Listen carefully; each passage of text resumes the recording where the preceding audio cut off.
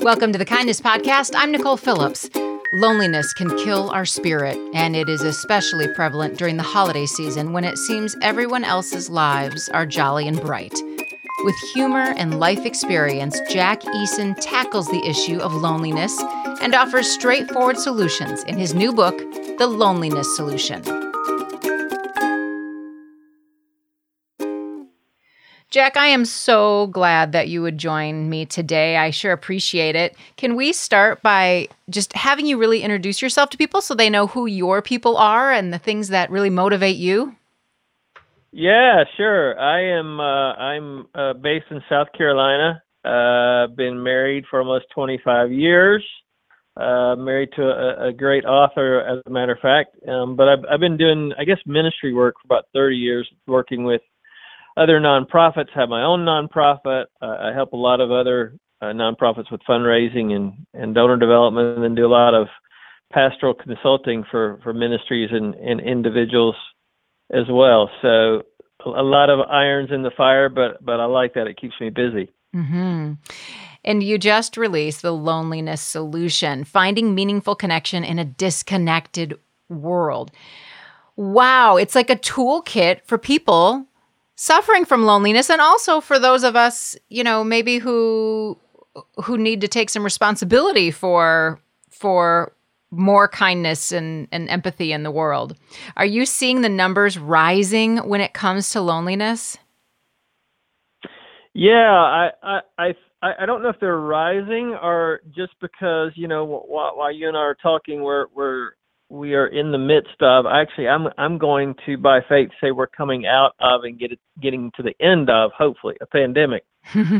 So, I think loneliness actually, from what I studied with research, loneliness was an epidemic long before, the coronavirus. But now, because it's obviously very visible with what we're all going through, it's maybe the spotlight is on it a little bit brighter. Because it is an issue, and I didn't even know really that's what I was going to wind up writing about. My original heart for the book, and it comes out toward the latter half of the book, is just the power of community and togetherness. And so when I was talking to the publisher, my friends at Revell, they're like, "That's great, we love that. That's definitely important." But here's maybe a question before that, and that question is, are we even together? And so I started researching, finding out, well, it looks like we're together and we are connected, but are we really connected? And then I discovered, all the age groups. I mean, it looks like there's no, loneliness is an equal opportunity offender. I like to say there's no group that's not experienced loneliness, but it does look like, the millennial Gen Z, 18 to 24, that has never known life without social media, never known life without the internet, never known life without cell phones and computers and all that kind of stuff. They seemingly are the loneliest group of people. But then there are older folks who maybe have lost a spouse or a lifelong partner that they've had for 40, 50 years, and then all of a sudden, boom, they're lonely. So it hits all age groups. There's really, we're all affected by this whole issue. And again, now that we're talking about a pandemic going on, people are like, wow, it's just, we got to be careful that we don't get lonely. Well, this was an issue really before COVID-19. Mm-hmm. I understand the loneliness that could come from losing a lifelong partner. I understand the loneliness even from, perhaps someday being an empty nester. What's confusing to me is it seems that the loneliness of the younger generation, that's confusing to me because they have phones. They have 1,000 ways to interact with people every day. So what's causing loneliness in that generation in particular? Well, I think a lot of it is there are several things. The first one I think is just, the way they do connect now. And largely, especially the last several months, it's been on a screen. It's been virtual. And so there's some things that you can do when you communicate that you can get away with when somebody's on a screen that you might not do if they were sitting across the table from you. And so I was talking to a friend of mine yesterday. He has a couple of teenagers, and one of his kids, his daughters in middle school, and he said he walked into the kitchen, and she's got 10 of her friends are on Zoom, and they're all talking and chatting. And he said she is nowhere near that outgoing when they come over, or if she's out in public with them, she's totally different. So social media really has kind of redefined, maybe even rewired the way that generation connects. And so when it comes to, having maybe what you and I would consider more intentional conversations, or conversations that have more depth and meat to them, it's harder for them to actually do that because they've been used to just transactionally, communicating through these digital devices. So social media, I think, is a part of it that plays into that challenge for them. We've redefined friendship. Now you can, they can add and subtract friends at will with a mouse click on social media. Oh, I like you. No, I don't. You're my friend. Nope, not anymore. Wow, and yeah. so it's really like, is that really what friendship is about? But that's how they've grown up with friendship. So we haven't done a good job. Those of us who are older maybe haven't done a great job of showing them, no, this is what real friendship is. This is even what biblical, the definition of friendship would be. This is what real relationships are. Social media, technology, digital stuff has really redefined that. So I think that is a part of it. I think the breakdown of the family plays into that as far as connectivity. Technology as a whole, not just social media, but just our world, we're so fast paced. Wow, I left my house the other day, and I dropped off the dry cleaning, swung through the drive-through, got food, went to the bank, got money. I did all that, never left the comfort of my car. And so I think even this generation sees that, so they think everything's supposed to happen quickly. Well, if I want to have a friend, boom, boom, boom, click, click, click, do this, they're my friend. No, it requires a lot more intentionality, investment, really getting to know somebody. So culture has not done a great job. And maybe we haven't done a great job either as older folks helping this generation really understand real relationships. Two things that came to mind as you were talking. The first is I have a son who's a freshman in high school, and I have said to him, but now after talking to you, I'm going to reiterate to him that someday when you decide you want to ask a girl out, don't you dare do it on text. I said, you are to do it in person. You need to call her on the phone or talk to her in person.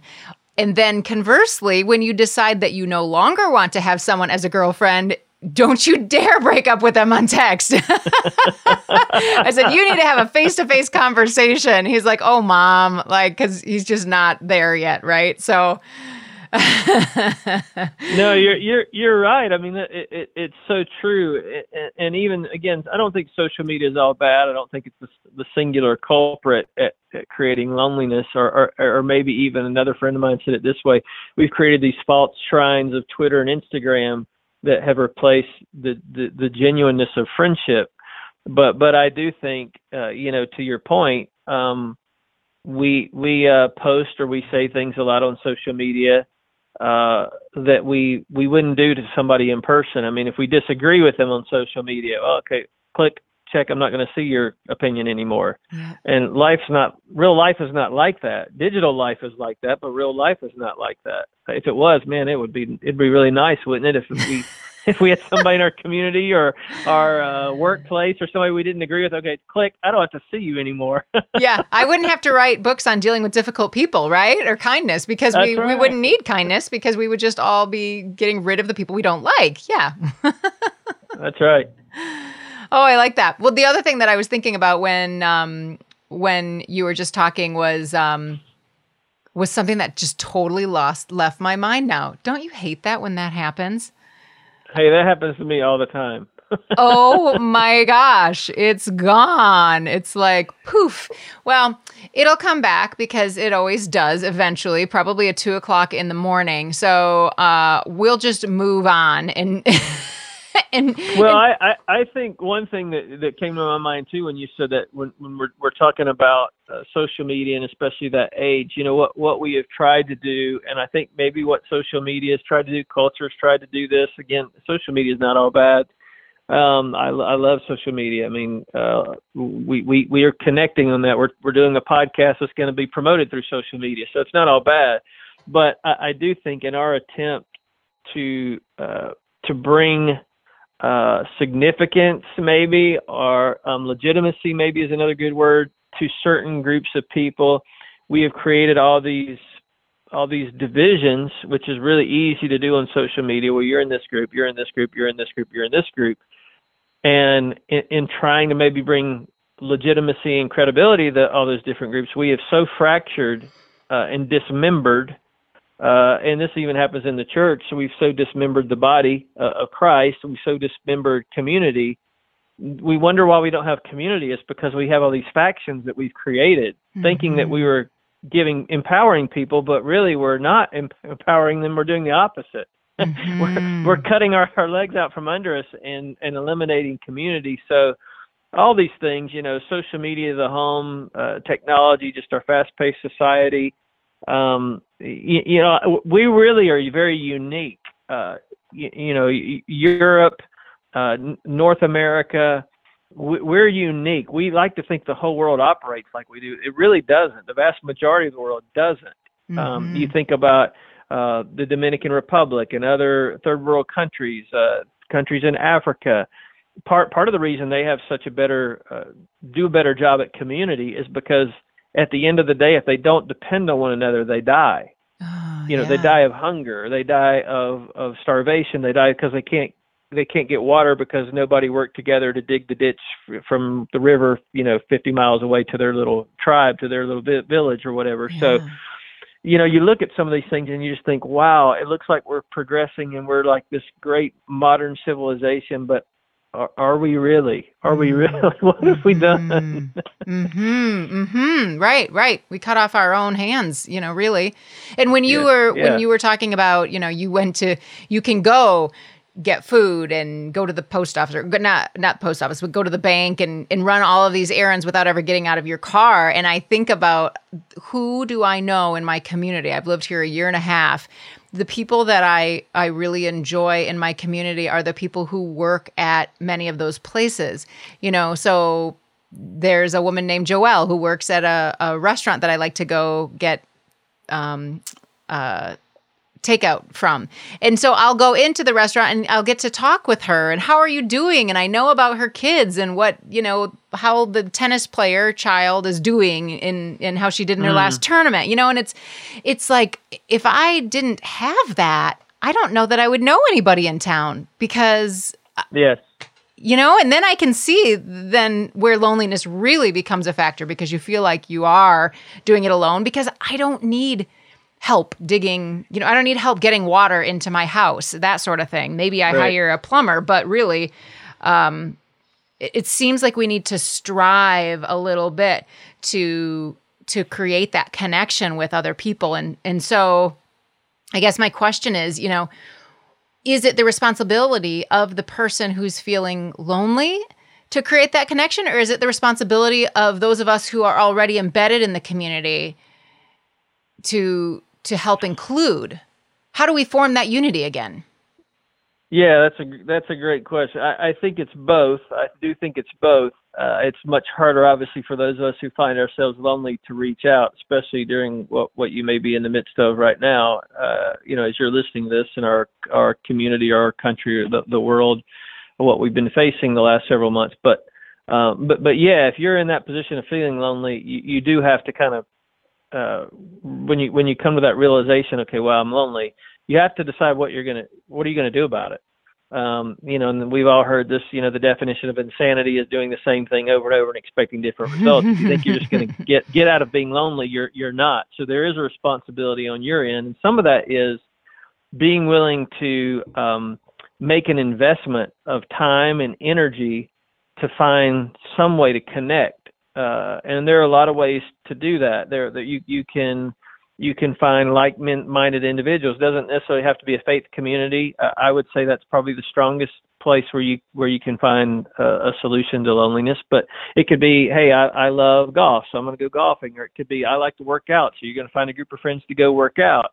But you've got to do something on your side if you find yourself lonely. I have a Gen Z friend the other day, and he's not plugged in anywhere to any kind of community.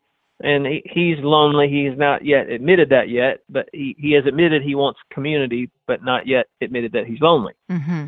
And I just said, why don't you get plugged in here? Why don't you get plugged in there? And I mentioned the faith community. And his answer was, well, I've been there. I've done that. I've already tried that. It didn't work. And I said to him, I said, man, I got a question for you. He said, okay. I said, have you ever gone to a restaurant and maybe you had bad food or bad service? And he's like, absolutely. Yeah, sure. I said, so did you quit going out to eat? Did you just forsake ever going to restaurants ever again? He's like, no. I'm like, well, that's the way community is. You have to continue to make an investment. So if you're the person saying I'm lonely, you've got to be willing to make an investment of time. And for those of us who would say, wow, we've got community, we need to be more observant of those people around us that might be lonely. Because it's very easy once you find a great community and you're plugged in, and especially if it's a faith community and you're growing and you're challenging your faith and life is great. And for me, I'm old, 51, and it took me several decades to find that kind of faith community. So I know it doesn't happen overnight for some people.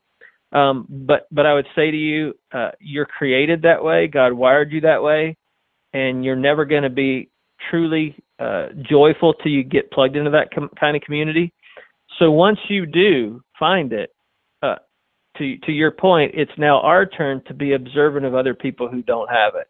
And it's really easy once you get connected and life is great for your eyes to turn inward and not to realize it's not just you four and no more, the frozen chosen. It's look around and see who else needs to find community. Because people are everywhere. I mean, as we all can see, go into any coffee shop, and I did a lot of that when I was writing this book, and you would see groups of people sitting together, not even talking to each other, because they were all on their digital device. Yes. We'll get back to our conversation about loneliness with Jack Eason in just a moment, but first, our kindness call. Hi, my name's Mike Dramstead, and kindness story. Well, the only thing I can think of is something that my wife and I have done every time we go on vacation. When we would go on vacation, we would always pick one restaurant, one waiter or waitress or server or whatever you would call them, and we always wanted to try and make their day. So we would always interact and talk to them. Our kids were really big into music, just kind of a natural talent, violin, drums, piano. And this one time we met a gal. It was at Joe's Crab Shack. I can't remember where. Might have been in Wisconsin or Michigan. Anyway, we talked to her, and she was talking about how hard it was to make ends meet and how hard it was to what's the word I'm looking for? To give her child what her child needed. And she talked about music and all this stuff. And sorry, my radio is actually interrupting me here. But long story short, we always try to tip them well. So it was such a great story that we left a $200 tip on our meal. And there were 4 of us, my 2 kids and my wife and I.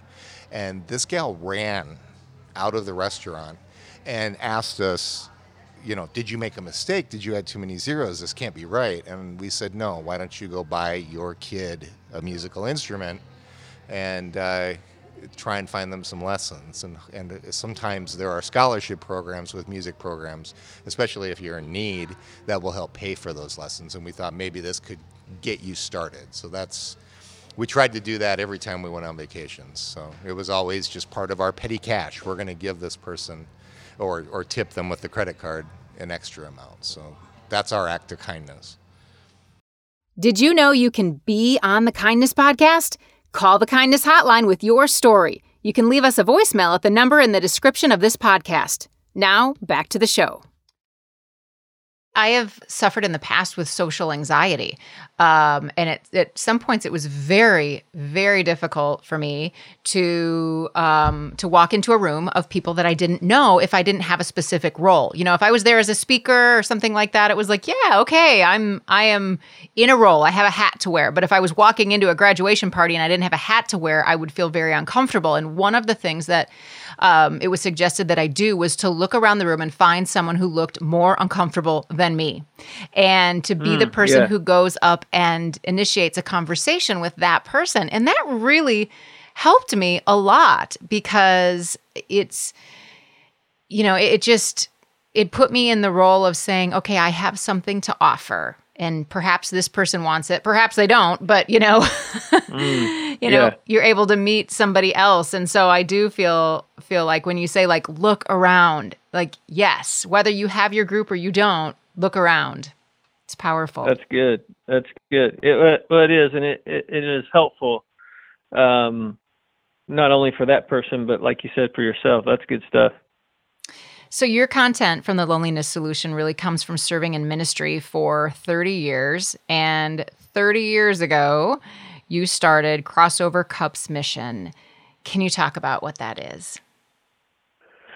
Yeah, we've done a lot over 30 years. I was telling my wife yesterday, I said, I feel like I've had many careers, and, you know, maybe that I'm schizophrenic or something, because I've done so many things over these 3 decades. I traveled a while early on, and then was back in my late 20s, 30s, was in a band for 10 years leading worship as a part of our nonprofit. We did a syndicated radio show for about 15 years and a television show and camp ministry. All that kind of was great, but we kind of morphed into a new entity about 12 years ago, when we partnered with a friend, and basically we have a mission in the Dominican Republic, which, depending on which statistic you want to read online, is number 5, 6, 7 in the world for human trafficking. And you know, young boys as well as girls are subject to human trafficking, but again, because of poverty. And so they're lured out into the streets. So we have about 600 kids in our programs and families that we work with in multiple villages on the northern coast. And it's a joy. And I really have learned a lot about the power of togetherness and the power of community, as I mentioned a moment ago, from my friends down there, who don't have a lot of what we would say are the modern, great modern things that we have here. Yeah, sure, they've got cell phones and things like that, but they know that sometimes their survival depends on one another. So anyway, it's been a blessing to be down there and to see what God is doing, and have learned a lot. We have teams that come down throughout the year that serve and are able to, you know, be firsthand involved and plugged in with a working mission. Do you feel like the people who are the missionaries, the people who are working, and also probably for just ministry leaders in general, do you feel like there's a higher level of loneliness or burnout than maybe in the general population? Yeah, I do. And, you know, for our team down there, you know, we've got a great team down there. Most of them are native Dominicans. Our director and his wife are from Mexico, but Spanish speaking, obviously. And they heavily lean on one another. And I think one of the things that they have learned in their 12 years of serving there, and with the other local missionaries that serve there among the people, are things that we also, a lot of ministry people here in the States and leaders like yourself have learned. And that is, when you're in that role of feeding other people, you can never neglect feeding yourself. Mm-hmm. And I think in my own life, the times that I have been the loneliest are times that I got too busy from the ultimate connection, which is the connection to Christ, to feed myself. And I was talking to a ministry pastor friend of mine yesterday, and we were talking about this very issue. And he's like, you know, there's so many of our mutual friends, just to be really honest, over the last couple of years, who found themselves lonely. And there's two ways out of loneliness. There's a good way, which is the things that we're talking about today. And then there's some bad alternatives. And he and I both were talking about some of our friends in the last 12, 14 months have chosen bad alternatives. And many times it's ending their lives because they find themselves so lonely because they don't feel like, well, I'm a pastor of a church. I can't tell my congregation these things that I struggle with because they'll think less of me.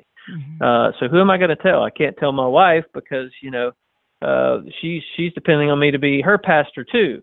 And so there's all these things that we conjure up in our brains that may or may not be legitimate, but they wind up putting us, isolating ourselves.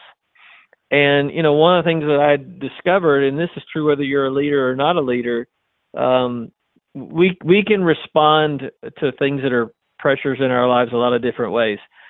Solitude is good. Solitude is like intentional. I'm gonna go off and I'm gonna be alone with God for a while, or I'm gonna just have some me time. That's good. Isolation is not good because isolation is us moving in the wrong direction. And so if you're a ministry leader and you're listening, obviously I would encourage you got to stay connected with your source, which is God. And then you've got to find, this is not an original thought, Nicole, but I like to call them people, Jesus with skin on. You've got to find some flesh and bone people that love you enough that will be honest with you and not only hold you accountable, but check in with you and, man, how's it going? And is there anything going on you just don't feel like you can talk to anybody else about? I'm here for you. And it's taken me 3 decades, but I have about 6 people like that have my permission to call me anytime, day or night, and just fire away on any question they want. And some of that, challenges me to do things or not do things, but it prevents me from being lonely because I know they really care about me. And ultimately, again, it goes back to they're real friends. Right. That's what it goes back to. They're real friends who love me unconditionally. They're not digital friends. They're not Facebook friends. They are real friends. Friends that I could call at 2 a.m. and they would answer the phone and they would come to my house if I needed them to. I've got, I don't know how many it is, 3,500 Facebook friends, and of those, there might be 6 or 7 that would come to my house at 2 a.m. Right. So we're getting back to really redefining what friendship really is. And so if you're a ministry leader, you've got to really find friends that will love you and keep you from making bad decisions. And a lot of those happen when you find yourself lonely. And it feels like it just came full circle, like with friendship, like may we have that friend and may we be that friend both, Yes. in real life, not digital.